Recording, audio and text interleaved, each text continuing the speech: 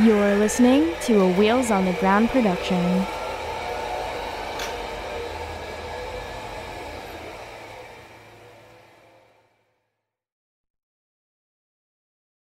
Content warning. The language, content, and discussion found within this episode of Disability After Dark will be explicit. Listener discretion advised. This is a podcast that looks at disability stories. It's like sitting down with a really close friend to have a real conversation about disability, sexuality, and everything else about the disability experience that we don't talk about. The things about being disabled, we keep in the dark. Here is your deliciously disabled host, disability awareness consultant, Andrew Gurza. Well, hello, friends, and welcome to a bonus episode of Disability After Dark. I am excited to pop in on your ear holes on this casual Tuesday. Hey, thank you for joining me on this bonus episode. I am so excited to bring this one to you that I couldn't wait to bring this bonus episode to you right now. And I figured I'm the boss. I run this podcast. I can do an extra show this week if I want to. Why not? So let me tell you all about what you're going to hear today. So my friends over at the Triple Threat podcast, each week they review movies and media things around disability and talk about how certain media is connected to disability. So my friends Anthony and Jamie run that show, and I wanted to have them on my show to do an episode of the series that I run on this pod called Great Flicks and Joysticks, where we review different movies and themes and figure out if they're disability related, or we review disability media and talk about it. So the last one we did of Great Flicks and Joysticks, I think, was the movie Run. So I wanted to bring on the dudes from the Triple Threat podcast to review a different kind of film. So this time on Great Flicks and Joysticks, Jamie, Anthony, and I review the movie, the 1986 campy horror classic, The Fly, with Jeff Goldblum and Geena Davis. And we interrogate whether or not this movie is a disability movie. We discovered that there are a lot of themes around disability in The Fly. There's discussions of the body. There's discussions of losing ability. There's discussions of, pregnancy and having a baby that has disabilities. There's a lot of stuff going on in this movie that mirrors disability and mirrors, illness and sickness and disease. And we thought it was a great movie to kind of unpick and unpack and discuss disability through. So I really, really enjoyed doing this with them. We go off on a lot of weird tangents in our discussion, but I really enjoyed this, and I loved our review of The Fly. To determine, is The Fly a disability film? Well, stay tuned and find out on this episode of Great Flicks and Joysticks on Disability After Dark right now. Oh yeah, before right now, just because I want to make sure they get all the proper plugs, make sure before you press play on the rest of the episode, pop on over to your podcast app and download the Triple Threat podcast so you get notified when they post a new episode. It's really important that we support other disability-themed podcasts out there because disability media is so sparse and we need more of it, especially in the podcast space. So give them a like, give them a listen, and you can hear them right now on this episode of Great Flicks and Joysticks on Disability After Dark right now.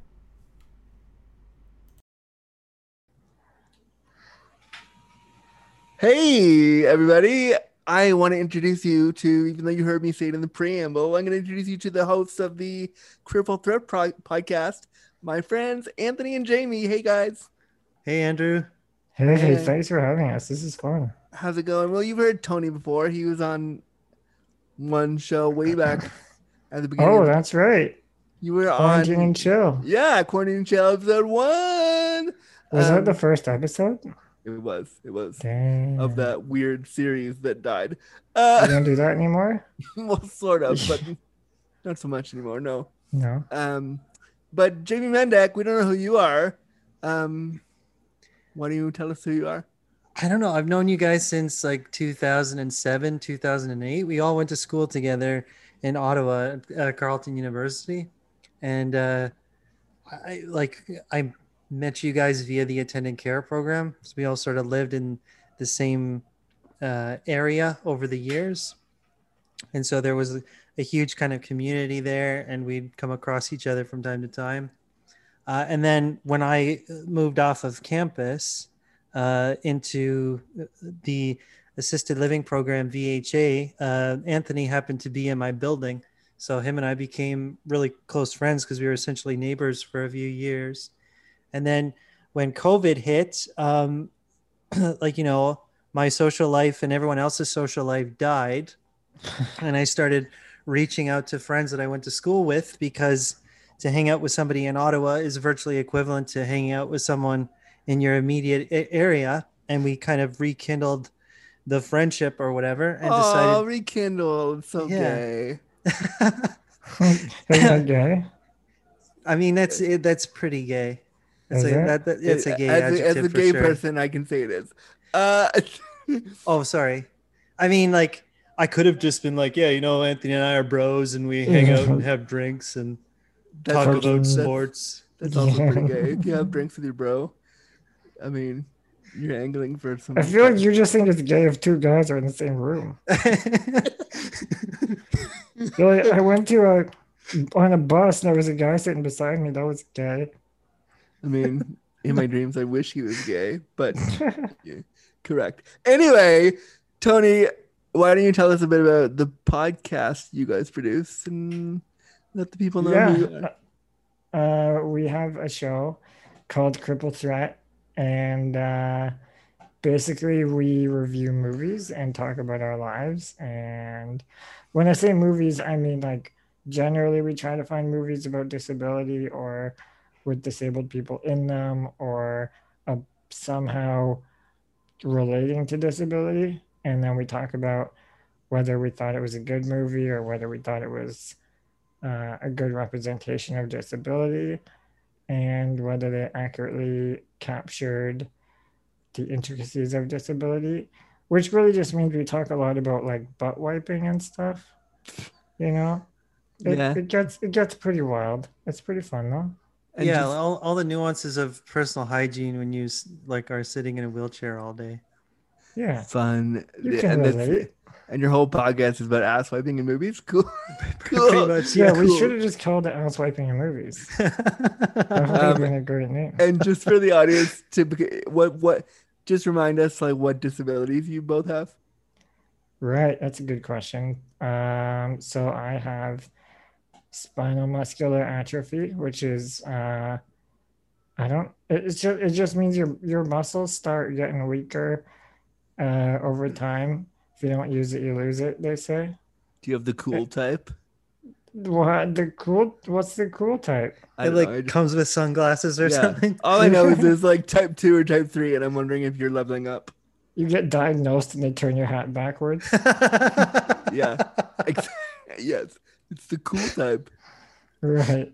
Yeah, it's pretty cool for sure. I mean, type 2, right? Type 2, yeah. It means, well, I don't know, because when I got diagnosed, it was type 2. Cause it was type 1 when they diagnosed me, and then type 1 just basically means you'll die when you're 5. And then I didn't, and they're like, maybe it's type 2, or maybe you're just really good at being type 1. So I don't think they really know what I have. I think the types only really talk about your prognosis. So I think it's like you have SMA, and then they try to use types to say how early in life you'll die or something. So your prognosis is flexible based upon your longevity? Yeah, my prognosis is it's complicated. Wow. And Jamie, what do you got? What do you got going on? I have cerebral palsy like Andrew. It's pretty boilerplate. It affects mostly my left side. I'm super spastic. I can kind of weight bear, but not really. Yada yada. I don't know what boilerplate means because isn't Yeah, CP so different for yeah, everyone? I don't agree with that at all. I don't think there's a boilerplate version of CP. I talk to people with CP every day for this show and for like different things. And every single person with CP is like just a little bit different than the last one. Well, you guys are similar in your ability levels, you and Jamie, right? I mean, I know. I think Jamie is much more able than I am. Much? You can Okay, walk. that's You can like that's true. walk a little bit, Andrew, right? did you notice Jamie's staircase behind him? Did you Oh just call? God. Did you say Jamie or Gamey? Because Jamie. I'm there for both. I hope I didn't say Jamie. But if I did, I'll start calling him that. No, look at I'm Jamie's okay with either. staircase. Oh So, no, I didn't realize the staircase. I just thought it was right. for non-disabled people there in the house. No, Do you want me to explain what the staircase I is, would love for Anthony you and to Andrew? explain. Sure, So for the audience that can't see it. Yeah. Yeah, sure. I can't really like go for walks around my neighborhood because the sidewalk conditions are super precarious and it's like an older area. So it really hurts my like upper body and shoulders to have to like move around outside. So I asked my dad very recently if he could build me a small like wooden staircase like with like short steps that was like encased in a wooden railing so I'd feel safe. And then so a couple times a day I just go up the steps and then I turn around and come down. And the Oh, whole time, it's like a workout. It's like a home gym. It's like a yeah, it's like a little square of rehab exercise in the corner of my garage. it's And this so re- it's a four square gimp square. Trying to make a joke here that's not working. Tony, help me out. You're funny. Figure it out. you're Foursquare, funny. isn't that just like an app that wasn't Foursquare like anyway?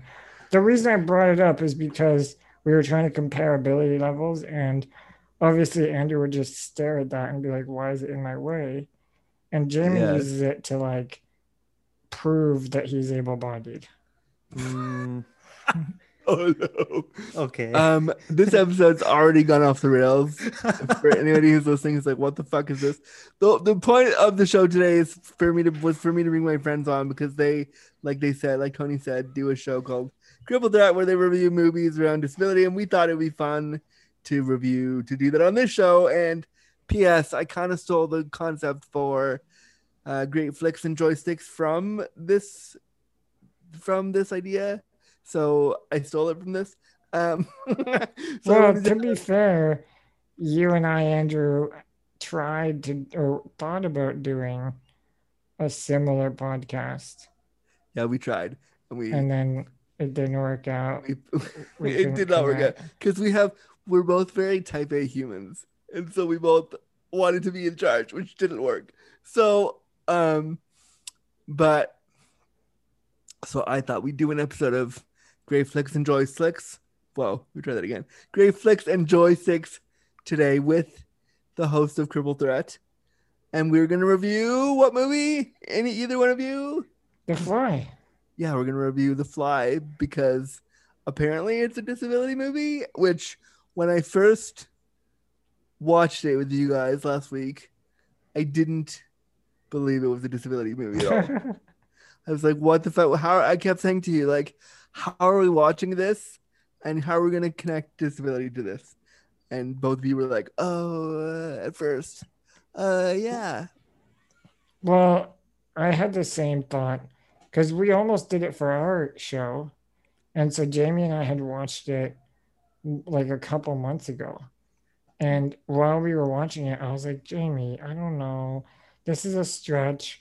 We're early on into the podcast. I don't feel like we can be going this far left into the field to try to figure out whether or not this is a disability podcast. And then Jamie did a pretty good job of selling it to me. And I was like, yeah, but what about this and this and this, which we'll get into. But then we watched it again with you, and I was still on the fence. But honestly, by the end of the movie, I'm fully sold that it's a disability movie. Yeah, it is. And I actually found some articles about The Fly, and I can't think of any specific quotes, but I found some articles that said basically that it was a discussion of aging and getting older and like that too. Well, and it was also because it was done in the 80s. Some people have said that it could be an allegory for AIDS. Yeah, it's the inherent social isolation of the sick and the dying is what it tries to explore. And I think it's also super relevant for like today, because if you were living alone during the pandemic and you were a weird scientist with like pods in your house, you could, if you wanted to, become a fly. Right. So how does your great flicks and joysticks? Is that what it's called? Yeah, that's it. How does that go? Do you What? go over the plot first? I mean, we pretty much through go the whole thing go over together? we go over the plot and like talk about key points, and then I just kind of like review the movie and put in where I think disability is or isn't. Okay. And I mean, it's So very you just similar. start at the beginning? Yeah, I mean, it's very similar to what you do. So, Okay. I mean, the plot of the movie is Seth Brundle, played by Jeff Goldblum, has a bunch of pods in his house, which is never really fully explained. And did we ever find out if he's a scientist? Did he say he was? Actually, Andrew, I want to ask, as a man of men, I don't know, do you think that he's an attractive person? 'Cause Whoa, this is I don't know what people. I mean, listen, I think that 1980s Jeff Goldblum was pretty hot. Yes. Really? I mean, did you see all those scenes of him in his apartment, like flexing and working out? And I mean, he was so like, you'd probably think it was hot to see like a disabled man trying to climb some stairs in his basement. I don't know what correlation you're making here, Tony. he's Just trying to working say, out. sure, Anytime there could be a Rocky anthem playing. there could be. Right. So yeah, Seth Brundle, who is Jeff Goldblum, is a scientist, I guess. It's never fully explained that he is a scientist, I don't think. But I think we're meant to assume he is because he has pods in his house. So he takes Gina Davis to his house, shows her the pods, and is like, "Hey, these pods are cool." and then they fuck around a bunch. He tells her his like plan to basically he wants to use these pods in his house to like teleport one material from over there to over there. That's all the pods. That's all we learn about the pods initially. Yeah, he demos the telepods to her by asking her to remove an article of clothing. So there's like a lot of sexual tension throughout the first demo of his equipment that we see. She like takes off the lace and like puts it in the machine, and then he moves it from one pod to another, and he's like, "Oh, isn't this great? It's very good." And then she like removes her clothing from the pod, and she's like, "Seth, like, what the fuck just happened? Like, was this a ploy to get me into your scary loft that looks like a car mechanic's garage in a Tim Burton movie?" And he's like, no, you have to help me get exposure to my research. I can't do a fucking. You can. You're doing it. No, he doesn't even want. He doesn't even want exposure. And all of a sudden, she starts recording, and he's like, "What the fuck? Why are you recording me? Like, what's going on? Don't use this." Oh yeah, okay, sorry, you're exactly right. He is just really flexing his research to try to get laid. He's trying to be that like, particular moment. "I just teleported your panties from one telepod to the next telepod. Fuck me now." And she's like, "Ooh, cool. Let me record this." And he's like, "Now I would like to teleport you to my bed." and then she takes it to her weird, creepy boss / ex-boyfriend. She says, "Look, I have this tape of him, but he doesn't want me to use it. What do I do?" And he's like, "Oh, you should just run it. Like, let's make a story out of it." And then Jeff Goldblum shows up again and is like, "Hey, don't run this." And then somehow they're in a McDonald's together talking. Yeah, they're having a cheeseburger, and she like very slyly persuades him of the benefit of the rest of the world knowing about these devices. So they come to some kind of agreement And I forget why Jeff Goldblum concedes. I think it's maybe just that he's in love with Gina Davis. I think it's that he wants to bang her. Not even that he's in love with her, that he wants to bang her. There's sparks are. Oh yeah, I forgot. Also, Jamie thinks The Fly is a love story, and I'm gonna fight you all the way fucking through. The Fly is not a. Kind of. Shut up! You were on my side last week when we watched it. What the fuck happened? I was on your side at the beginning, but by the end of it, I was like, nah, I think I'm sold. I feel like I was like, it's not a disability movie, it's not a love story. And then by the end of the movie, I was like, yeah, it's both. Yeah, see, guys, it's like I am always right. Don't agree. Hard disagree. No.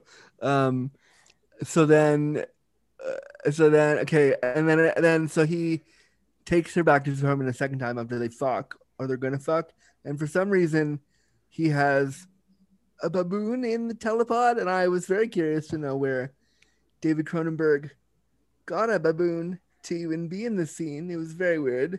But David Cronenberg is probably the kind of guy that has a baboon. True. It might have been really chic for like 80s yuppie culture, like single men in Hollywood to have pet baboons.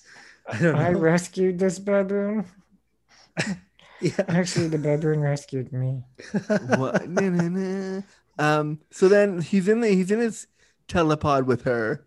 No, he's in the place with her and the baboon, and he goes to transfer the baboon to the other telepod, and the thing shorts out, and like the baboon dies, and you see this like really scary, gross, but really cool 80s like version of the baboon Inside Out.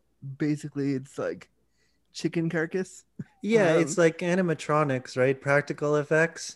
And that's what Cronenberg is so well known for, is like realistic body horror vis-a-vis like elaborate makeup and like on-set mechanics, like making it so there's this sort of apparent unreality of the practical effect, but at the same time it's not CGI, so it's not the same kind of dissonance that your brain usually produces when you're looking at a computer image. And so there's just an authenticity of the thing actually being there, even if it doesn't totally resemble like an inverted baboon. You know what I mean? So really the horror comes across, and we sort of get the point that his telepods are not capable of transporting human life. And that's kind of when you know you're watching a horror movie, because at first it's like, oh, this weird scientist wants to teleport things from one teleport to another teleport. Like, you don't really know you're watching a horror movie yet. And then that's where you're like, okay, yeah, it's a horror movie for sure. And then I think right after that, him and the reporter have like sexy time. And then she leaves him to go do something. And he sees a fly like buzzing around the teleporter, and he gets in the teleporter and he tries to like teleport himself from well, he doesn't see the fly, right? That's the whole thing. Yeah. I thought he saw the fly. There's a couple extra details here, Andrew. Like, so Jeff Goldblum and Gina Davis, they sleep together. Seth and Ronnie, that's their characters' names. And then Ronnie kind of realizes that her boss, Stathis, is still trying to get the scoop from Seth's research, because she sees a letter from him on Seth's like counter or something. And also there's a sexual history between Ronnie and her boss is getting extremely possessive and territorial.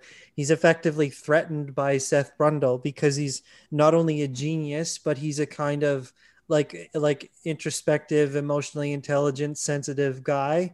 And so Ronnie like goes to confront her boss because she effectively needs to end her relationship and set a hard boundary. She has to conclude her old life, is what she tells Seth. And then when she leaves Seth's apartment, he starts to grow really jealous because he starts to feel that in fact there is a lingering relationship between her and her boss. And so in an act of kind of like defiance and jealousy, he decides to try to transport himself in the telepods. He was previously going to do it with Ronnie in the room, I forgot about together, that. Like kind of like, as a gesture of trust and bonding between them, like this is our thing. But then because he feels like she's going to betray him or that she's deceived him, he's like, fuck you, Ronnie, I'm going to transport myself. And he does this while he's drunk, so he doesn't notice that there's a housefly in the pod at the time. So he just sort of like, impetuously like runs into the machine and then transports himself, and his DNA gets fused with that of a housefly. I mean, I think right there is where we could also like the whole discussion of using technology to like teleport. That's the whole we can get into disability right there, because like you guys know how shitty transit is. Disability transit especially is horrible. How great would it be to have a little pod in our house, and that could take us anywhere we want to go in a flash? Yeah, imagine that was what city transportation was. Oh my god. You just wait at a bus stop and a teleportation device picks you up. What if you had to worry about like the presence of a common house insect in the fly every time, or some other kind of like biological element that you wouldn't want to inadvertently fuse with your genome or whatever the fuck? Well, I think you'd have to assume that they would have done some testing. Yeah. And enough Grundles would have died in the making. But there would also be this inherent existential crisis of what is a person, because it implies like you disassemble someone and then instantly reassemble them in a new location. Is that new person ostensibly the same body? Like, do they have the same soul? There's like all kinds of weird, like metaphysical questions at play, and I don't think you could ever feasibly answer them. Well, that's what I think the movie, when I first watched it, I thought that's what the movie was trying to answer. I thought it was going to explore, like soul and body and connection there. And if you teleport through this machine, do you just become some perfect clone of yourself minus your personality? But then the movie took a weird David Cronenberg hard left. Yeah, for sure. Yeah. There's one more detail I want to mention before we move on. So before this moment where Seth like inadvertently fuses himself with a fly, like I said before, the machine wasn't able to properly transfer the baboon because it didn't understand the nature of living flesh. And it's only after Seth has sex with Ronnie and he has this like intimate moment of which you sort of get the sense that he's like sexually like and romantically inexperienced. Like she might be his first in any kind of like meaningful way, unfortunately.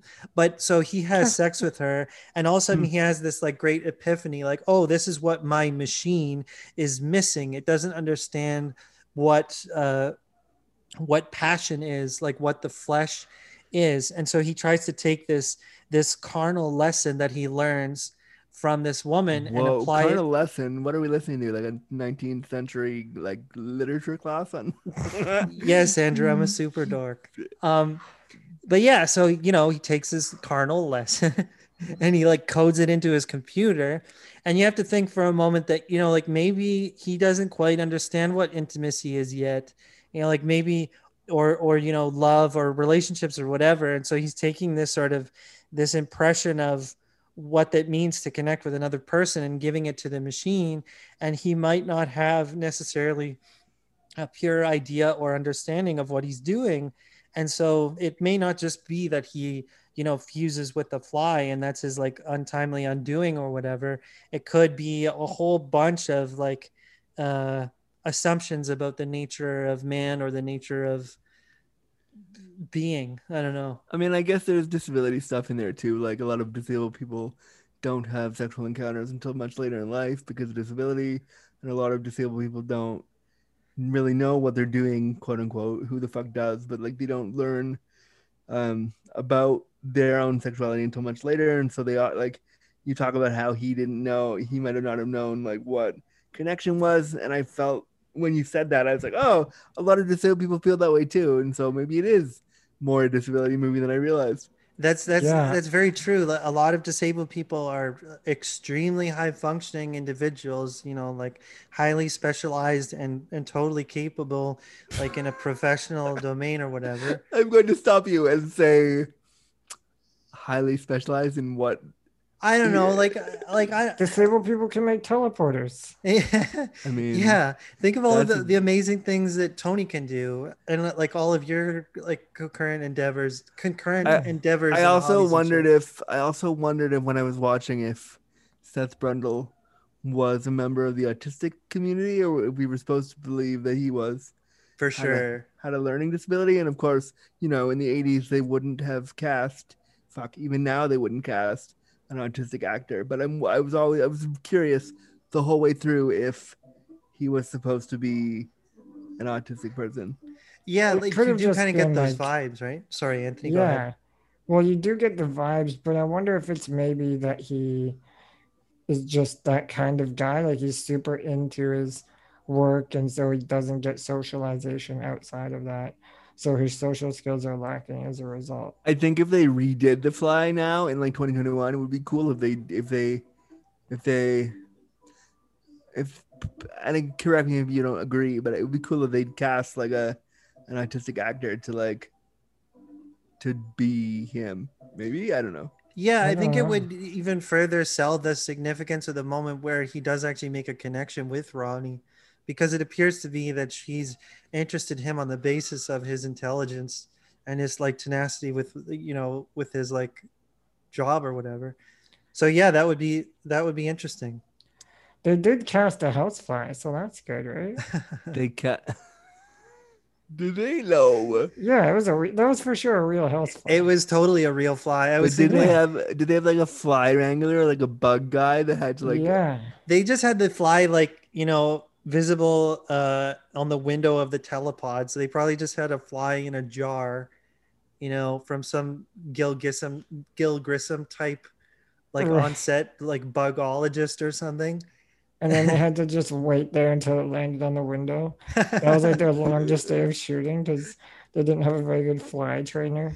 So they just had to wait until the fly happened to land on the window of the pod. So But that's then a good point, Andrew, about how like the correlation between him being sort of a like socially inept scientist who was also sexually inexperienced. Like, I mean, I didn't have my first carnal lesson till I was like 19. until what? Until what? Till 19. Yeah, me neither. Oh God. I think Jamie's still waiting for that. Yeah, so I think 19 is pretty old for a guy in my generation to have his first carnal lesson. I mean, what? But thinking about how many people with disabilities that I've talked to on this show, it's actually it's pretty early. From a lot of the people that I've talked to, didn't even get to explore that. So I don't know. And lots of times it's like the first time they like are able to go out and drink or party or whatever is in their like Yeah. the mid 20s or early to mid 20s. Well, Like it was the first time I was able to, yeah, I wasn't living at home, so I didn't have to go home to my parents' house. you think about like the logistics of having friends over to your place, like it wasn't always that easy, or you like could very rarely ever go out to see Yeah. them Yeah. wherever they are. Yeah, I mean, it was basically just people would have to come to my place because I could never go to their place. But then always coming to my place, there was always so much like it was chaos in my house. And so it wasn't always an inviting place for people to come. I mean, even now at 37, God, I'm old. Even now at 37, like I would love to go to a guy's place and fuck and like see their house and see how they live. Because with all my disability equipment, like I have to invite them over here for carnal lessons. I love how like seeing their house is secondary to fucking them. Yeah, you can fuck outside and then go see the house. Yeah. Yeah. So then he does the teleportation. He thinks he's fine, and like all of a sudden, Seth Brundle he gets really strong. He's really like Oh powerful. yeah, it turns into like a superhero movie for a minute. For like a hot second, it turns into like Spider-Man, where Yeah. Spider-Man's getting all his When he's like powers. sleeping, and then the fly buzzes over his head, and he wakes up to catch the fly.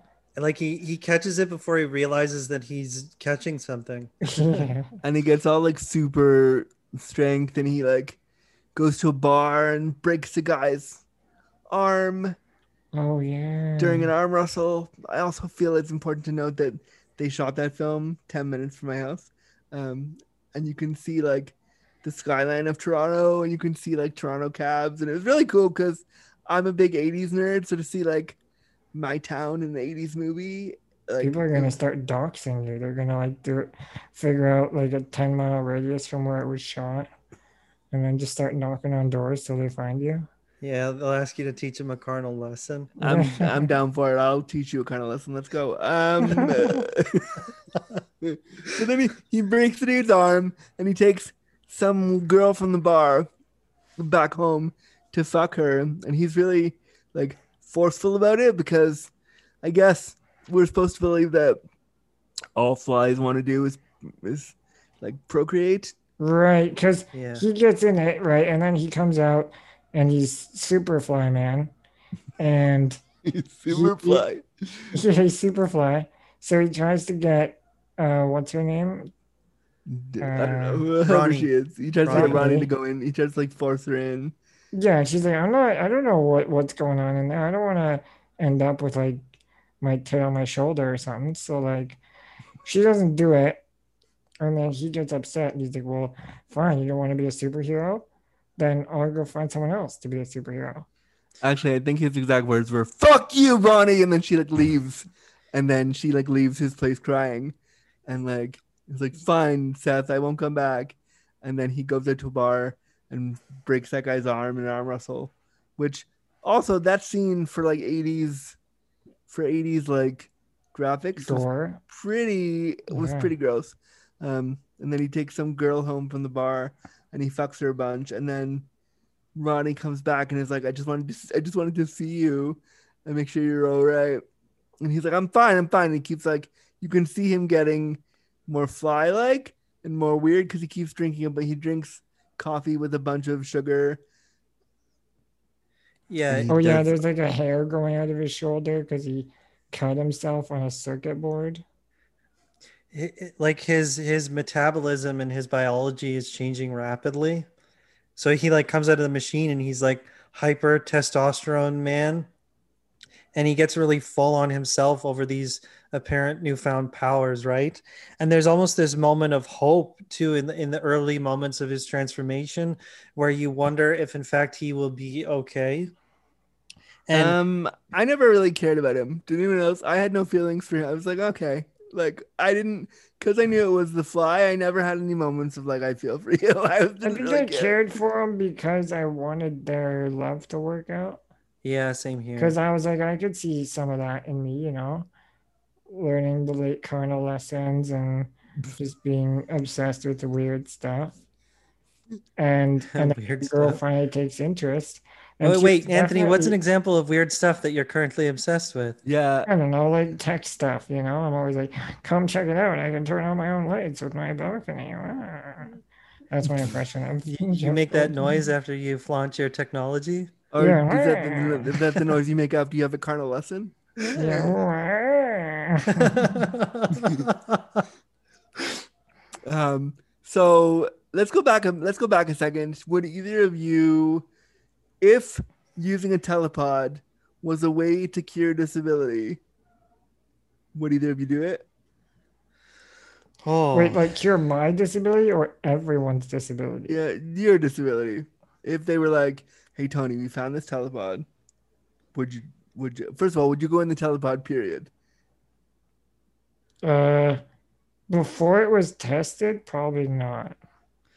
so this is an interesting question, Andrew, because like if you think about it, like you've had a number of orthopedic surgeries, correct? Yeah. And I have too. And Anthony, you've had a number of surgeries throughout your life, right? Yeah, I had one big one. One big One. one. Oh, you're a surgery baby. We gotta Yeah, get I've that had like number a up. couple other small ones, but We got to nothing get that crazy. number up. So Oh, disabled. so most of these surgeries happened when we were not adults, so we couldn't like consent really, like, or we couldn't make informed consent as to whether or not we should have these procedures. I know mine in particular were extremely extensive. They like knocked me out for months at a time. And so Yeah, I guess but my point would is you have like, wanted to wait until you were an adult to get that surgery? no, I'm just saying that I couldn't choose. Like I didn't Right. have a choice. I mean, when I was 16, they told me, then that's when I had my spinal fusion, and they told me that if I didn't get the surgery in like 5 to 10 years after that, I would probably stop breathing. And so it wasn't really a choice for me. It was like Yeah. I have to do this to live. Right. Yeah. Like in order to have a reasonable quality of life, like these are the things you have to do. But what I'm trying to say is like we've put ourselves through these invasive procedures, like basically hoping and like knowing fairly well that it would pan out positively for us. But there's a certain amount of inherent risk to it, and it's a lot. Uh, and our parent like oftentimes like going through those procedures, our parents weigh heavily on those choices, on those experiences. Yeah. And so yeah, like choosing to use a telepod in the hope that it might improve our quality of life is like a similar kind of decision, I suppose. I mean, if I could get in the telepod as myself, fully super crippled and really, really disabled, and then Yeah. then go to the place where he's like breaking arms and flying and climbing walls and doing really cool stunts and Yeah. not turn into the creepy fly man. Sure, I'd do that. Like that'd be That's great. a lot of Yeah. ifs, though. So Just like you come out. What if you came out and you were super, super strong, but you were still that weirdo? You don't turn into Flyman, like you don't develop like disfigurement that makes you look like a fly, but you're still like, oh, I'm going to the bar and I'm fucking. I mean, I watch Golden Girls before I go to sleep, so I'm already teetering towards the This guy weirdness. doesn't. I watch Golden Girls and I watch Murder She Wrote before I go to bed, so I'm already teetering towards that like old timey weird recluse thing. It So I sounds like you mean, wish you could cure disability so you could start knitting. no, let me be clear. I don't want to. The question was, would you cure your disability? Not I want to cure it. It's a question that I think is interesting to like tackle. If either of you could wake up and not be disabled tomorrow, would you do it? Yes. Yeah, I me think too. my answer is yes too, but qualified with like, well, it has to be well tested or something. Like a few thousand other wheelies would have had to attempted the cure. And I would want to be able to be the same person, with the same memories and personality. Like I wouldn't want to just be able-bodied, but basically like re-rolling my personality.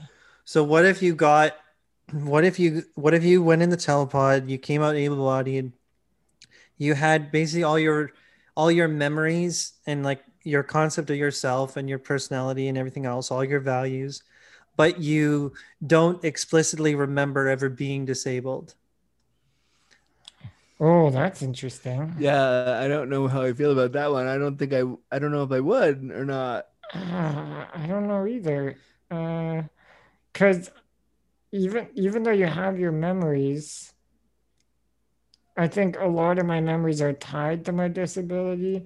So cutting that part out, I might just think I'm like the most empathetic guy for no reason, bro. You Would you know? if you did that and you For were no able to like reason. if you were able to go into the telepod and do all that, do you think that you would still call yourself disabled afterwards, or would you not? What? Oh. So if we were able-bodied or disabled, then we went in, came out fully able-bodied, still remembered that we used to be disabled, but now we don't have a disabled body, would I still identify as disabled? Yeah. That's Big questions on the interesting. show today. Big existential questions. This is fun. This is kind of like a game we play on our show, but a lot more heady. I don't know. I think I would. I don't think I would identify as disabled anymore. What game do you play on your show? And let's play it here, because why not? It's called Wheel Breakers, and so we ask a question: would you like give up your disability? But there's a catch, essentially. Okay, so do So, it. like, would you give up your disability, but every day you have to eat a tiny piece of shit with your dinner, or something like? Which is one that we've actually had on our- Yeah, or like one more, like less silly or stupid one is like, would you give up your disability, but you can't say the words "I love you"? But you can show love. Okay, let's use that one. Wait, Would I start give? with the shit one, Andrew. No, No. No, no. If I just give my just don't even think about it. no, the toxins in your body, you die young. You're not supposed to eat shit. It's not But you can control it gross. because it's your own shit. No, disgusting. No. Okay, I tried to sell you on it. Um, so I can say I love you, but I can show I love you through actions and words and other stuff. Yeah. Then But you okay. can never, like, somebody would say I love you, and you can't be like I love you too. You just be like thumbs up. Well, what if like they understood that thumbs up was like I love you, but I can't say it. But you can't tell them that you can't say I love Oh, then you just added other stuff in there that wasn't there before. you. No, Well, we're you have not to make moving the it interesting. goalposts. You can't say the phrase "I love you." Yeah, but you can't explain that you can't say it, right? Yeah, of course not. That would be way too Fails. easy. No Yeah. failure. That's I don't like that. Then no. But you see how Yeah. like crazy that is? It's like so important to be able to say "I love you" that like you wouldn't give up your disabilities. Yeah. No. What if you meet someone who can't say I love you later on in life, and you're just like, damn it, I could have taken the deal. You guys just could have been both communicating with thumbs up. Okay, so Tony or Jamie, keep going because I don't know what part we're at. So he is slowly becoming the fly. Okay, so basically, yeah, after he comes out of the pod, he becomes a jackass, like an arrogant, aggressive, abusive asshole. He has like a crazy sex drive. So him and Ronnie like sleep together a lot, but she starts to realize that he's turning into her old boyfriend, like, you know, that maybe he doesn't have. And also, she keeps touching his back and being like, "Yo, there's this gross hair there. You really want to get a Yeah, bigger." she's trying to tell him that he's sick, but he won't listen because he's like way too full of himself. And you kind of get the sense that like, so you know, in the foreground of the movie, like he is turning into a bug and he's sort of losing his better judgment and his humanity. But at the same time, like this is also the trajectory of a lot of like toxic relationships. And so like if you watch the movie through the lens of Ronnie, like you kind of see her bouncing between these men who just like are not treating her well. And like you really feel for her. And it seems somewhat realistic that like Seth Brundle, like, you know, after proving that his technology works and that he and that he's getting stronger now, so he's starting to like feel alpha, I suppose, that it makes like his sort of like arc into this like bad man seems kind of emotionally realistic, like independent of the science fiction elements of the movie. You know what I mean?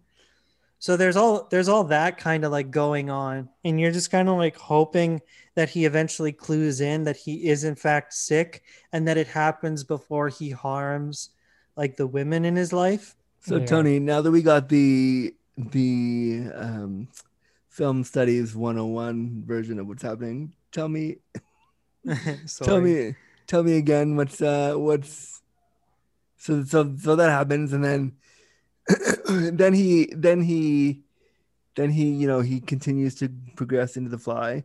Yeah. And he like just gets sicker and sicker, and he starts climbing the walls, which again, if I went into the telepod and then came out being able to climb the walls from a physical disability standpoint, I'm all for it. That's great. Yeah, like increased mobility and stuff. Like also in addition to your average able-bodied person, It'd be a definite power fantasy to kind of like rub the able-bodied world's nose in your like newfound powers. Okay. Well, I mean, I think that was a pretty good explanation. I don't need to go over that. But what about this hypothetical? What if I could tell you I could cure your disability, but you get, let's say, 12 years of being like able-bodied as fuck. Like you can do pull-ups and push-ups and break a man's arm and arm wrestle if you want to. But then after 12 years, Uh-oh. you become more disabled than your current trajectory is setting you on. So you get 12 years of perfect able-bodiedness, and then the rest of your life, you're very, very disabled. I'm already very disabled. Like, No, there's always a bigger fish. okay. Like the most. So the movie would be called 12 Years a Gimp, and I would totally watch it. No, but like, so 12 years of complete able-bodiedness, and like, Yeah. would all the gay dudes ever want to fuck me all the time? Well, yeah, that's still up to you. you still have to work for it, but Yeah, you could can't work just be toward like, it. I'm not giving you some weird pheromone shit or something. Listen, okay, all right. So yeah, I mean, would me be becoming more disabled after the 12 years mean that I would die sooner? That's a good question. Let's say you get 12 and 12. No, I guess you can't say that. No, it doesn't affect your lifespan. It just affects your physical ability level. Would I still have the ability to speak? No. But I could still communicate? You could use a bliss board. That's a hard one because I think all forms of communication are valid and important, but I love being able to speak, and I love That's fair. what I do, how I'm able to communicate with my words. And I don't, obviously you can communicate with your words with the bliss board, but yeah, it's hard to like, it's like texting, right? But it's Someone like, is implying the intonation for you and all that stuff. yeah, I mean that's a tough one.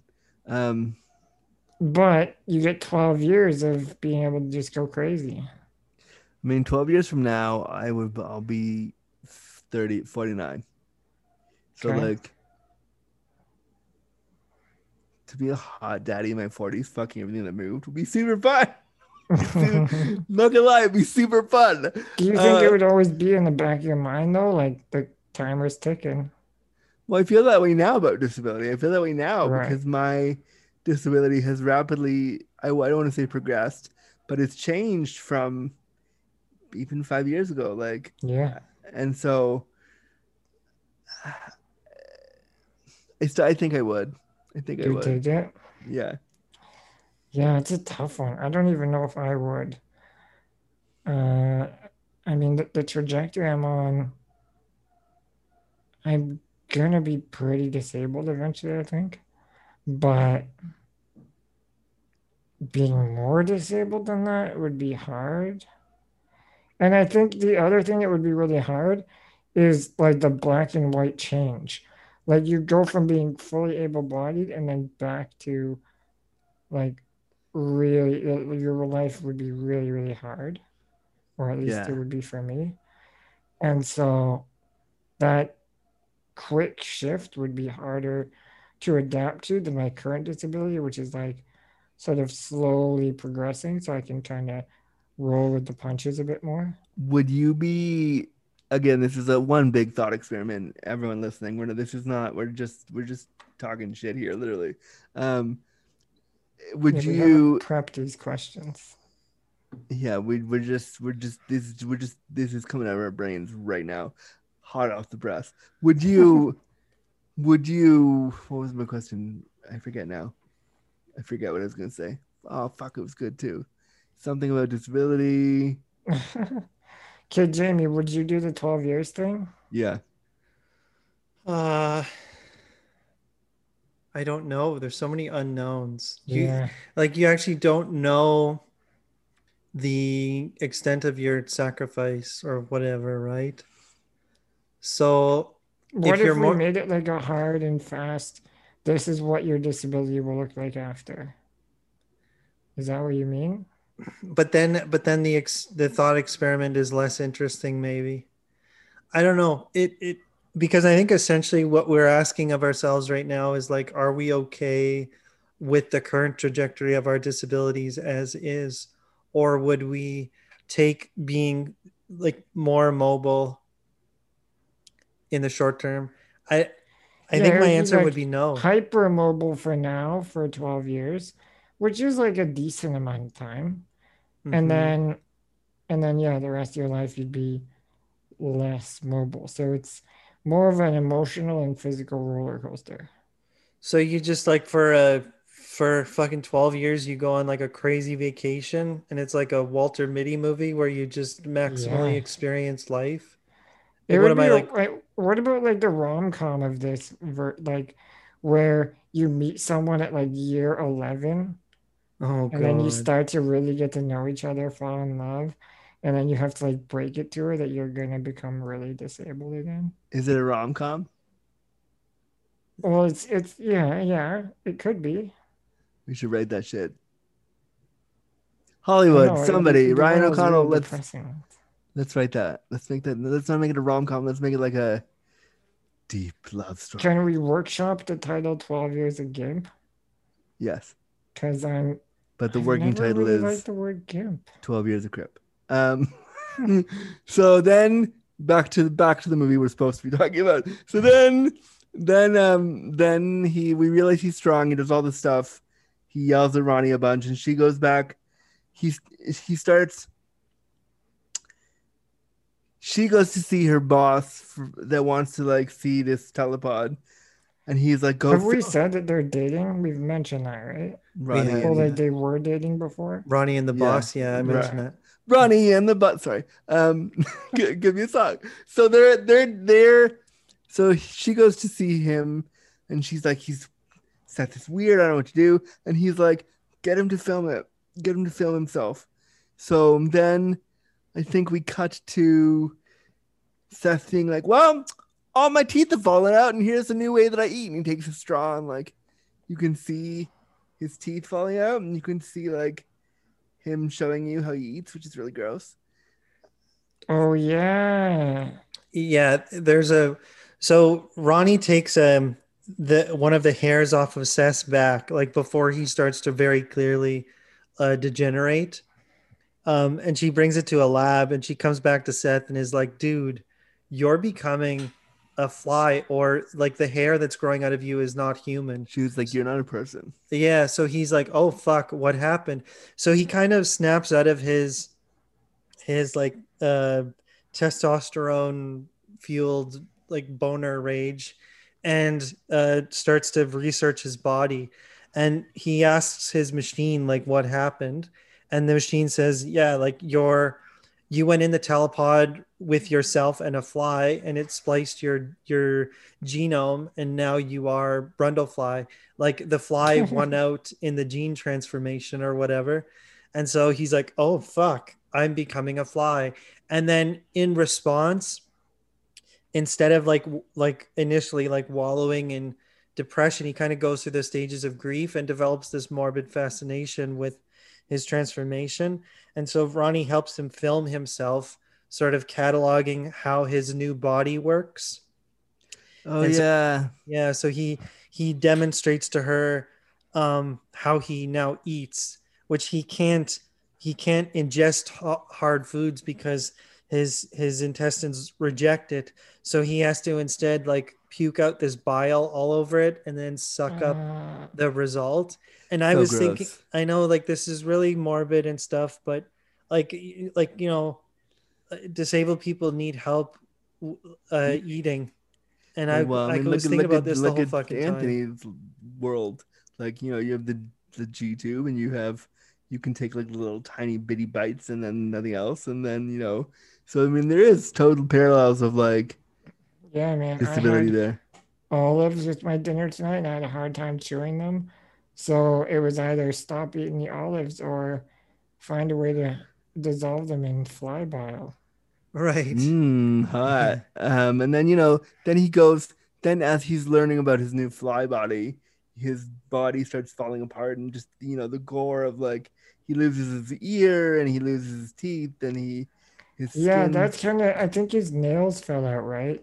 And that's Yep, kind of when first. he was like, oh, maybe she's right. Maybe I am turning into something crazy. And so like I remember watching it and saying to both of you like there are parallels between like what happens when your body changes really Yeah. fast and what happens when you're or even really slowly when you're disabled and your body goes through a change that you're not ready for or you're not super like comfortable with. And so that happens to disabled people all the time. Obviously we don't turn into flies, but like the loss of function or the loss of a certain ability can be kind of paralleled here when he loses his nails and his teeth and stuff like that. Yeah, there's kind of two things. There's that, like the physical deterioration or losing abilities and then never being quite ready, always feeling like you're behind the eight ball. And then the other one that's equally interesting to talk about is how he felt, and also Ronnie kind of felt, even though she really, really loved him, so tried to overcome it, but it was hard for her to like look at him the same way.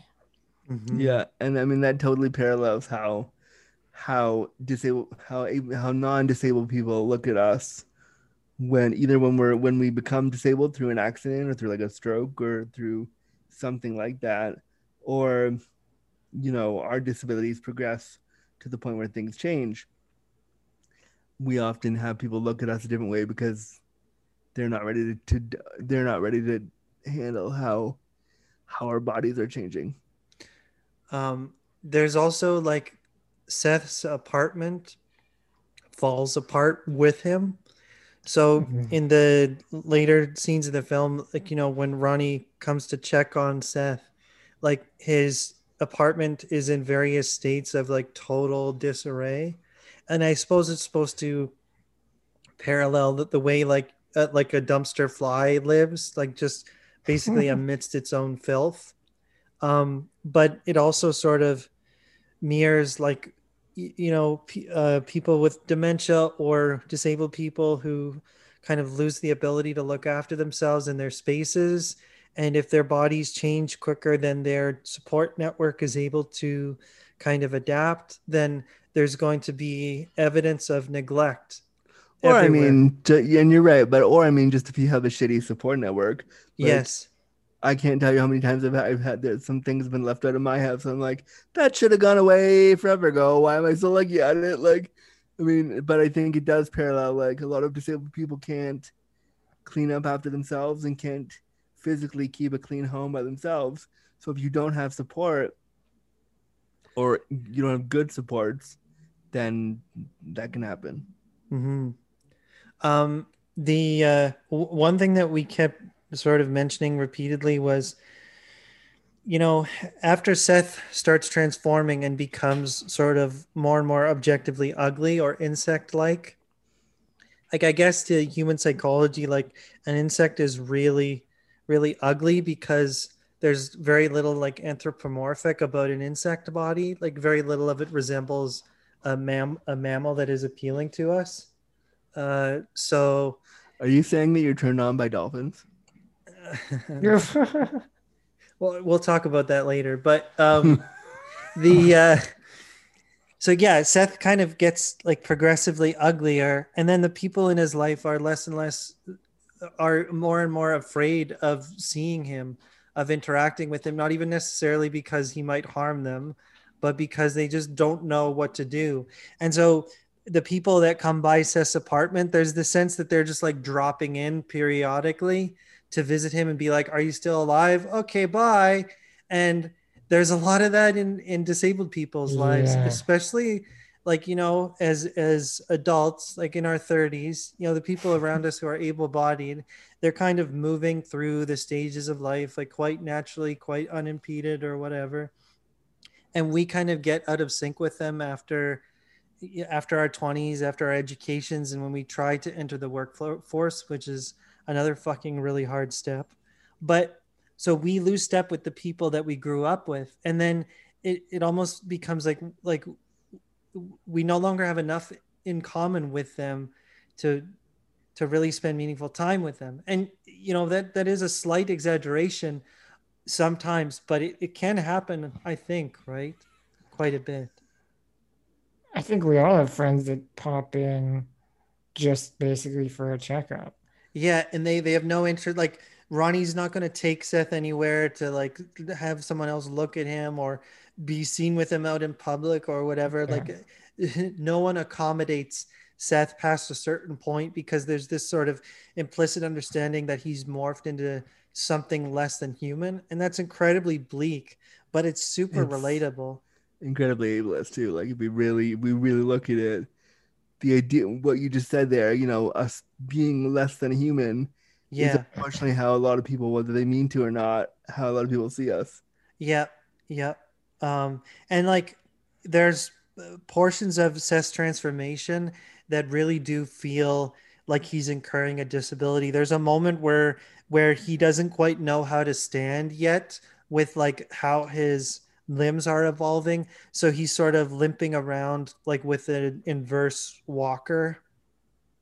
Um, and yeah, like we've covered him basically like losing limbs that are no longer useful in his fly form, and just start looking like studying his appearance in the mirror, like sort of flabbergasted but kind of fascinated at the same time, and just like it's too traumatic for him to really process, so he just looks at it through the lens of a scientist being like, oh, this is curious. Let's do a deep question. I have a deep question that Okay, because it okay, go ahead. just popped in my brain and I won't forget.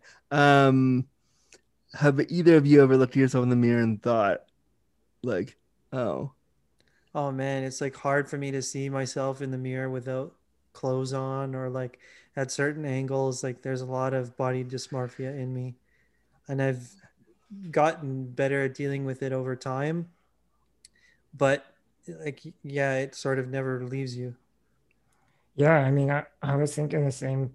I had the same question come into my mind when Jamie was talking about that. It's you do, at least I will look at myself in the mirror and see my body changing. And I kind of have to compartmentalize it or build up this like emotional barrier to look at myself so that I can see it in an objective enough way to be like, is there anything I should be concerned about? Yeah. And yeah, then like, also, is there anything that I can do to make myself look, quote, better? or passable enough to like go outside and have somebody look me at and have somebody want to like Yeah. engage. And so, So like, we yeah, should stress like these are all anxieties that able-bodied people go through as well. And maybe it's unfair to say that like the anxiety is super super amplified for a disabled person, but I I don't think think it's unfair. I don't think it's unfair at all. no. I um I just I like mean, I think it depends on the person, whether you're yeah. disabled or not. Like, there are able-bodied people with higher levels of body dysmorphia and disabled people with lower levels and more confident. And, there's the full spectrum. But I would agree with Andrew that probably statistically, when we're looking at a world that tries to, we're getting better, but generally tries to see if everyone can look the same, and then you just literally can't. So Mhm. it's hard for you to not get that out of your head. And That's there are moments when I look in the mirror and I see like, you mentioned Tony, as your body's changing. I look in the mirror sometimes and think, well, you know, this thing is happening because I can't take care of myself and I can't do it, or I can't like, sometimes my gums will bleed because I have trouble brushing my teeth, or like sometimes, my I'll have dry skin because I can't wash my own face, and so you look at that stuff and you're like, it's just a reminder of all the things you can't do for yourself, and that can be hard. Yeah.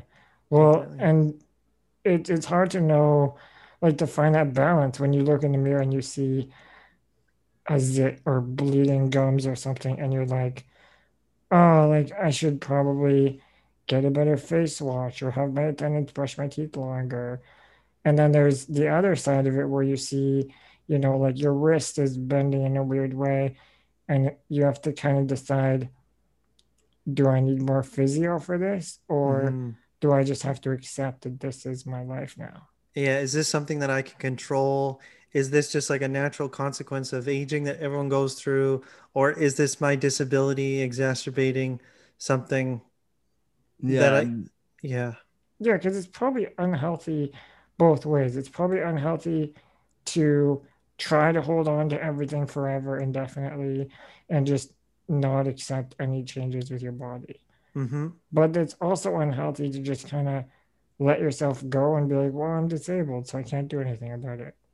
One thing that drives me crazy is that, you know, all growing up, like my parents and my sibling have kind of maintained this certain standard of able-bodiedness, I think. And Yeah. it's like a unspoken or unwritten set of rules about what it means to be autonomous in my situation. And Mhm. so as my body kind of fails me over time, like I get arthritis in my knee or shoulder, or I get nerve pain from scoliosis in my back, or like hip dysplasia causes me constant discomfort while sitting for prolonged periods of time. It's like little things like that. They add up to the point where your will to continue to be as mobile or whatever, to maintain a certain standard of mobility, it does wane, and you do have to allow yourself some room to embrace the way that your body is changing and accept the way that you are. Otherwise it's all consuming, and you have to be able to tell those standards, those unwritten rules, to fuck off. it's such Because a hard line though, because like Tony said, you can't just. I don't think it's healthy to just be like, oh, I'm disabled, though I'm not going to brush my teeth ever again, or I'm exactly, like. yeah. But I get what you're saying of like knowing how hard it is. Sometimes you're just like, I don't want to do it today. Yeah. Yeah, and sometimes it's good to aspire to the expectations that people have of you that will better you, but it's often hard to decide what is in fact healthy and what is ableist. That's my biggest dilemma, I think, as a disabled person. What do I aspire to? And when is it okay to to let things go? Like if you're setting your stand, yeah, I think I have this too, where, people will be like, wow, you've got your shit together so well. Yeah. And it's like, are you saying that because, like, is it an unwritten end of the sentence that despite your being disabled? Yeah, You know it what I mean? is. Like, if Yeah. I was able-bodied and this was my life, would you put me on the same standard? Would you still think that my life was as together or whatever as it is? Or are you just saying that because you're like, wow, look at you, and you still wake up in the morning?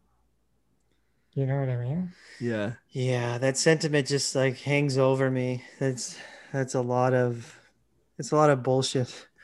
Yeah. So then But I don't even basically, think the people that say it know what they're like. No, no, to them it's a gesture like of Yeah, they're being kindness. genuine. Yeah. Yeah, and of understanding. Like they like aspire to even emulate a certain amount of your courage in the face of adversity or whatever bullshit Right. they have going through their head, you know? so courageous. So Yeah, courageous. yeah, really. Yeah. So then Seth Brundle, basically the movie just continues. He just turns into a fly. Um, Yeah, this is where it turns into like a B horror movie. Yeah. yeah, there's really no more disability like things we could talk about here, I don't think, because he just turns into a fly. And then so he turns into a fly. He tries to kill her boyfriend because I It guess takes a just weird turn. I guess his fly self wants to, even though his boyfriend's really done nothing to him. Yeah, he's trying to eliminate the competition essentially. No. Wait, guys, she was pregnant. Oh, Oh yeah, we we missed missed that the whole whole part. fucking chunk. Okay, so then, Oh, thank you, so Anthony. Tony, yeah, bring it home for us. Yeah, so they being Grundlefly and Ronnie were banging back when he came out as a sexy hot larva, and he was like fucking Ronnie on his bed till he was sweating, Yeah. drinking like double fisting water bottles to keep up. Yeah, he didn't need no And more carnal lessons. He was the teacher at that point. right, he was a carnal teacher. And so they're banging, and then naturally he's got those fly swimmers and impregnates Ronnie. Important So- question: do flies have sperm? Oh God, I That's don't a know. great question that I do. I'm so happy I don't Imagine have the it would brand be of so Asperger's that cute. cares about that shit.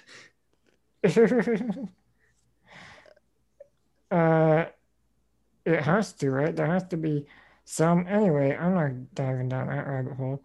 I'm trying now. I just started visualizing what fly dicks look like.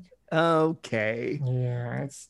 I'm sorry for my. Anyway, so she eventually realizes she's pregnant, and She tells her boyfriend that she's pregnant. yeah, She tells Stathis that she thinks she's gonna have his baby, and she's like, take me to the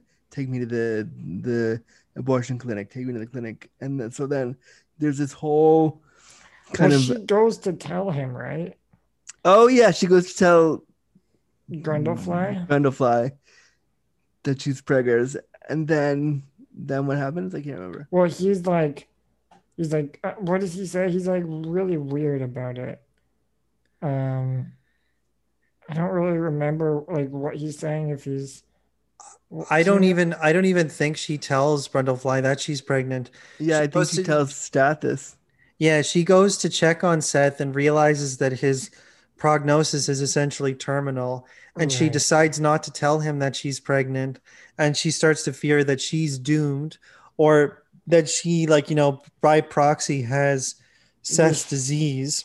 She has like a dream where she's giving birth, and then eventually like pushes out a big baby maggot. Or like a sack of fly babies, like an amniotic sack of fucking insects. It's really gross. It's just So gross. disgusting. It's funny because the reason that Seth knows that she's pregnant is because he's like spying on her outside of his apartment when she's leaving to go to the abortion clinic.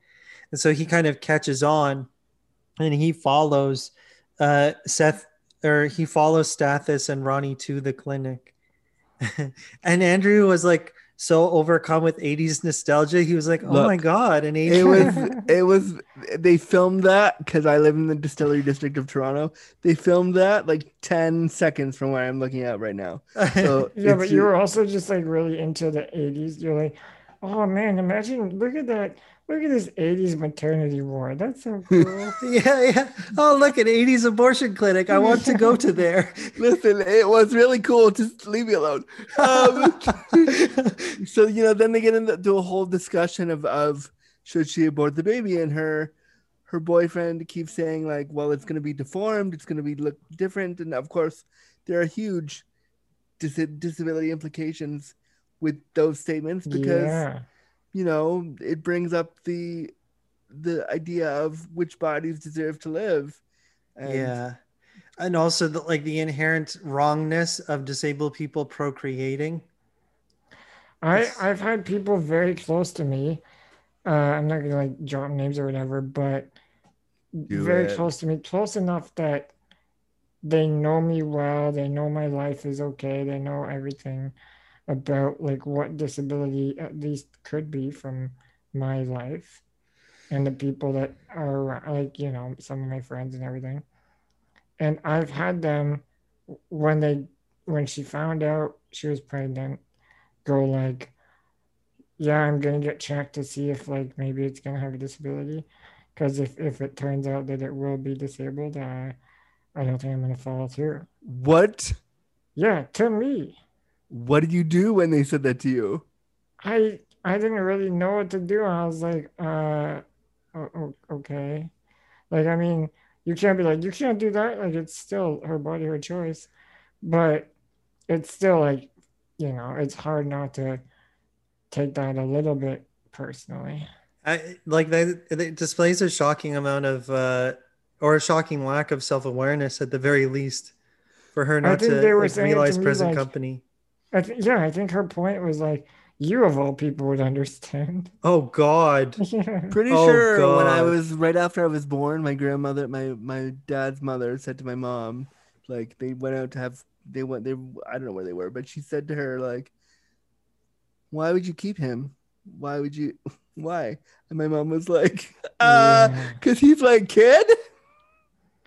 Yeah, I mean, imagine having, because you obviously, I think nobody knew you were disabled till after you were born, right? Well, they knew something was wrong because they came out early and I was blue, so they knew something was Right. definitely wrong. But you were still born at that point. Yeah.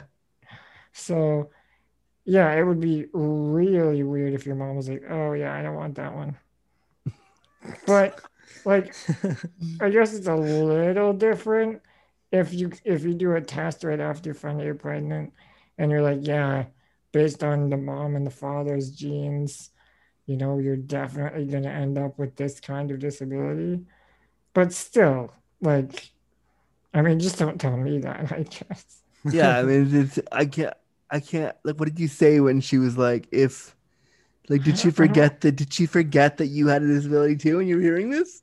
I should also say, like, I was probably like 10 to 15 years old. Oh no, that's Yeah, even like worse. I wasn't old enough to really process it and have And like an like adult stand up for yourself reaction. and say like, what are you talking about?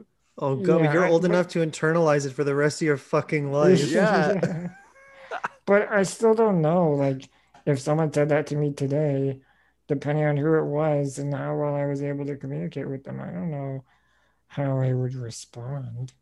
Because it's still not, I don't want to pressure someone into or out of that decision either way. Of course, but I think the fact that disability is a factor in pregnancy terminations, It was I like don't the only factor for, I don't love that. Like, yeah. but Yeah. but if you were gonna have a fly, abort the fuck out of it. Yes. Right. If you do a test, just find out if they're going to have SMA. And the doctor's like, no SMA, but it's going to be a maggot. Just be like, oh, okay, Ew. maybe not. So I'll try then, a second. like, the movie doesn't do anything else except like he goes to eat the boyfriend's hand off with his gross like fly mouth, and then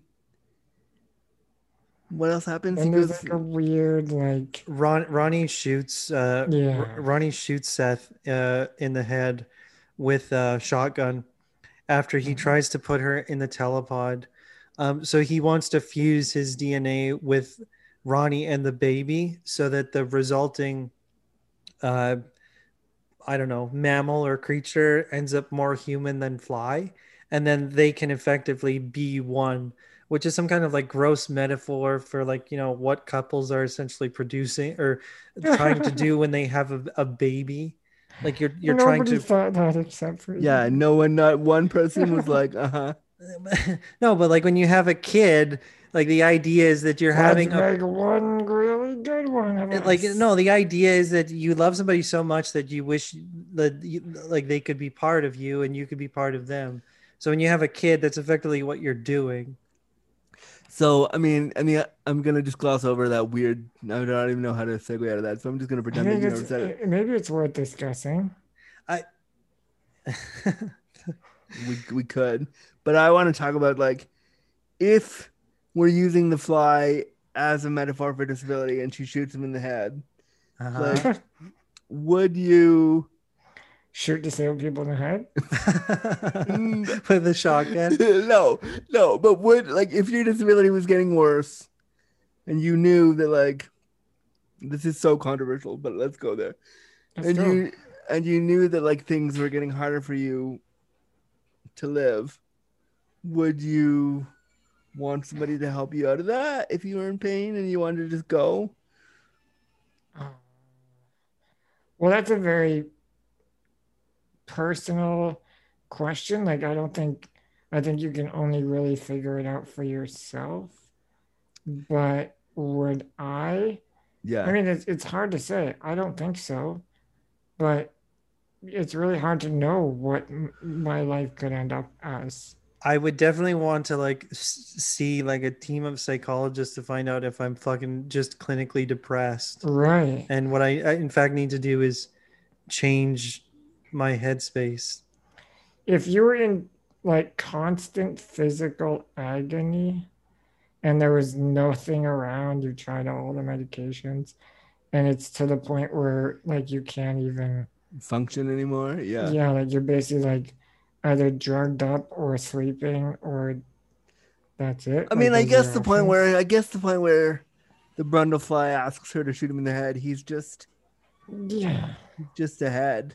Like at that point, he has no legs. He's fused with the telepod, so he can't do anything. So, like, I guess. And I think at that point also part of it was if you don't shoot him, he's gonna actually start hurting other people around him. And so that's the big differentiator there. Like if it was just that he, you know, It's if the I became idea more that and more disabled and started like ruining all my friends' lives and stuff like that, then I would want my friends to tell me. essentially if you're no longer Anthony anyways, Yeah. yeah. So there's a part in the film that I found really, really moving, and I'm not sure if you guys agree, but there's a moment when Seth sort of delivers a monologue to Ronnie when she asks him for the final time before she goes for the abortion, like, you know, is he going to be okay? And he tells her like, no, I'm not going to be okay. You have to leave, because I am an insect who dreamt he was a man, but in fact, you know, I am now a fly, and if you stay, like, insects do not have morals or politics or mercy, and I will effectively hurt you. Right. Which I think is actually totally wrong, because if you watch any nature documentary from like the last 10 years, you learn they really do have politics and maybe not morals, but they do have systems of like survival. The expression is like, she wouldn't even hurt a fly. But then the implication in the movie is, but the fly will fuck you up. It's yeah, this no, kind it's this kind of moment though where Seth is effectively like accepting his faith or fate, sorry, not Yeah. faith. But like really, I mean, if you look at it through the lens of disability, like he's accepting that he's disabled, and like it's a profoundly tragic moment. It's not a moment of like self-actualization or positivity in the film. Well, It's that too, I think, is because Cronenberg is not a disabled person. If we were to remake The Fly using the lens we've been talking about this whole time of like disability politic, yeah. and hire like a disabled director to shoot it differently and to like put that in there, I think the movie would be a completely different thing. Right. For sure. But it does raise a valid point. Like, should, you know, if it was a disability movie and this monologue was in the movie, like, I've become so disabled now, there's basically no point in even being around me. Well, I mean, that would be, we've all reviewed Me Before You. That's basically Yeah. what he said there. Like that's basically what he said in that movie too. And So, sorry, go ahead, Andrew. no, go ahead. I was just going to say, like, one thing that the horror genre does for this movie and the framework of this creature feature essentially is that it takes this allegory for old age and illness and disability, and it creates a suffering person who, like, the audience is allowed to be like openly afraid of. And I'm not arguing that that is a good thing, that we are afraid of Brundlefly and that he disgusts us. But in movies that are less metaphorical, that actually like don't have disability in the subtext, like it's in the foreground, like the audience is constantly persuaded to sympathize in really gross ways and not really to ever admit to themselves that this is something that alienates them and makes them feel uncomfortable. And you can't make people confront their ableism until you can get them to acknowledge that they are afraid of it. And so I think there's something really powerful about horror in this context, in the idea that by the end of this film, Seth basically devolves into a B movie monster. It's like campy, the extent to which he now is a fly. It's like weird. Sorry, go ahead.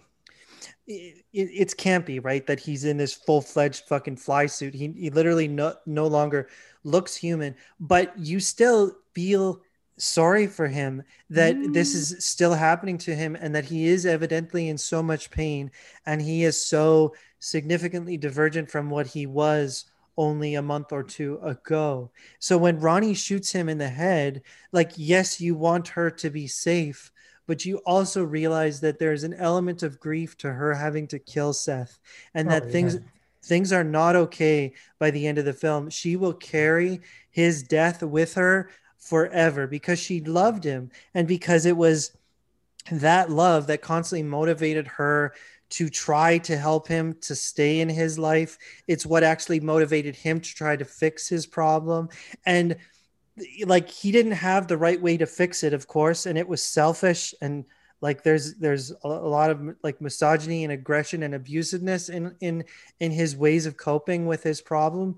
But you know, it's that love that is like the kind of catalyst to all of the events after Seth becomes sick, and it's the reason why we care when he fucking has to die. And so that's why I think it's an amazing movie. It leaves you with the wrong sort of attitude toward disability, I think, for sure. And there needs to be a reimagining from a crippled context. I want to see it as a fucking comedy, and he could just turn into like an actual fly, and then he could just fly around the city being a fly. Like, can we do that movie? Because if I could fly, I would do it. Or what if it was a comedy and like you threw like a urinal or a commode chair in the pod, and then you start becoming disabled that way? Like you put an able-bodied person in there on a commode chair, and then they come out disabled, and their whole life is them just trying to figure out how they can find the closest curb cut. Ryan Reynolds, we should make this film. Let's talk about it. And yeah, I mean, then that's the end of the movie. But I think, there wasn't much else that happened, right? Nope, that's it. That's all. I think it's really interesting because I don't think when people talk about it, they put it in a disability lens. Well, if they're putting it in an aging lens, they're inadvertently putting it in a disability lens, right? Because aging is just the most natural form of disability, right? It's disability over time. Yeah. It's just the disability that is normalized for everyone. Person plus time equals disability. Yeah. Everyone is going to become disabled. It's just a matter of when. Yeah, that's literally the crux of disability politic, that it's all going to be part of our lives. But do you think there's like a person listening to your podcast right now, Andrew, that's on a treadmill, that's actively thinking that they're bettering themselves and they just don't want to accept the idea that they too will become disabled? I don't know.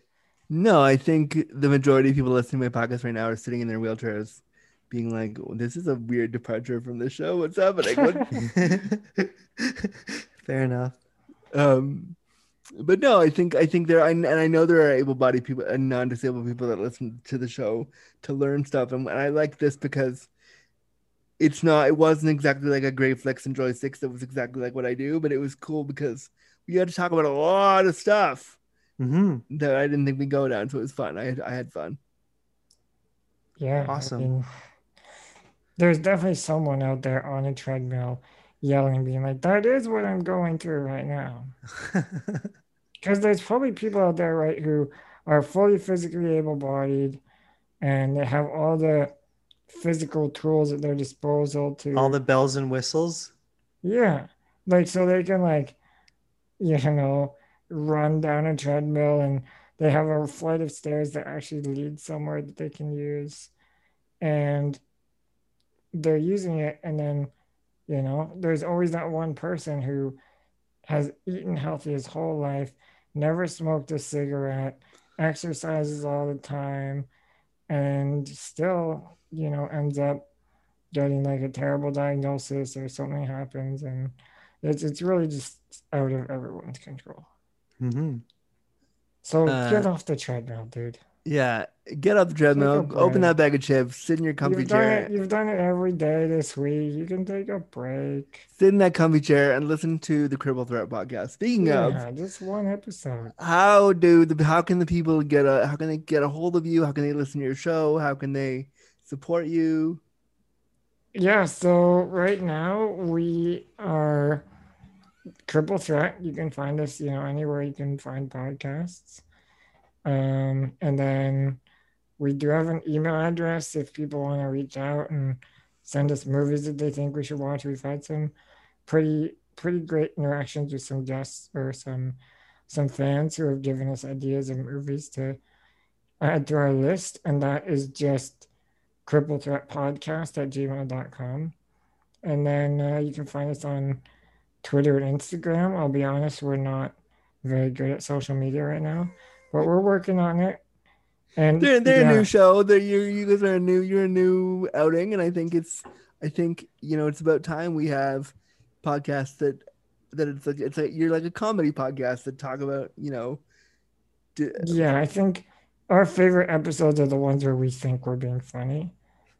Exactly. So I would say that it's always weird to call yourself comedian or like comedy, but I would say you're comedy. That's what we're trying for sure.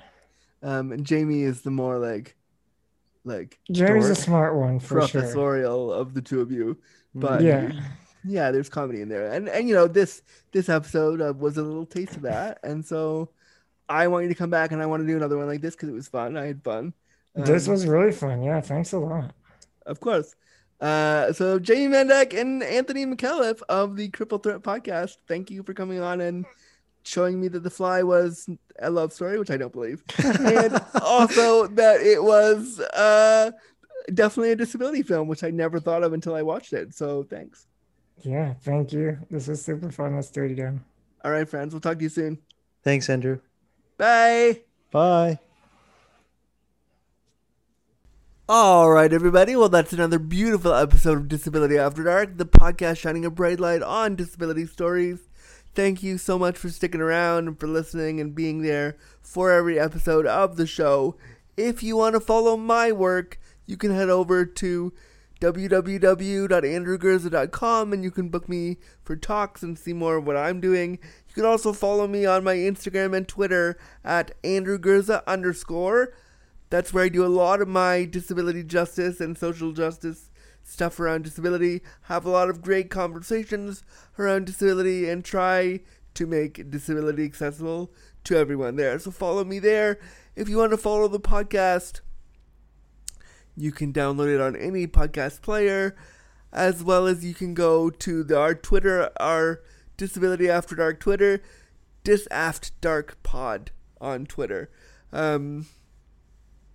Thank you so much for listening to this episode. If you want to support the show, again, you can go to patreon.com/disabilityafterdark to pledge as little as $1 a month or $5 a month. Also, please, wherever you listen to your podcasts, leave us a 5-star review. It really helps getting the show noticed.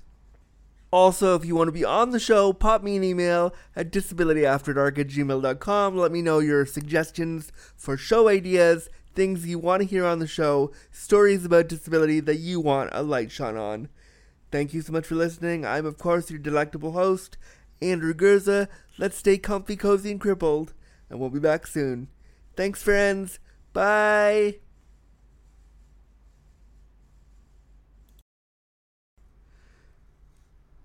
Copyright notice. Disability After Dark was presented, created, and produced by Drew Gurza and Wheels on the Ground Productions. Any and all materials, including graphics, audio recordings, and music, are property of the owner and cannot be used or distributed without express permission. Copyright 2020-2021.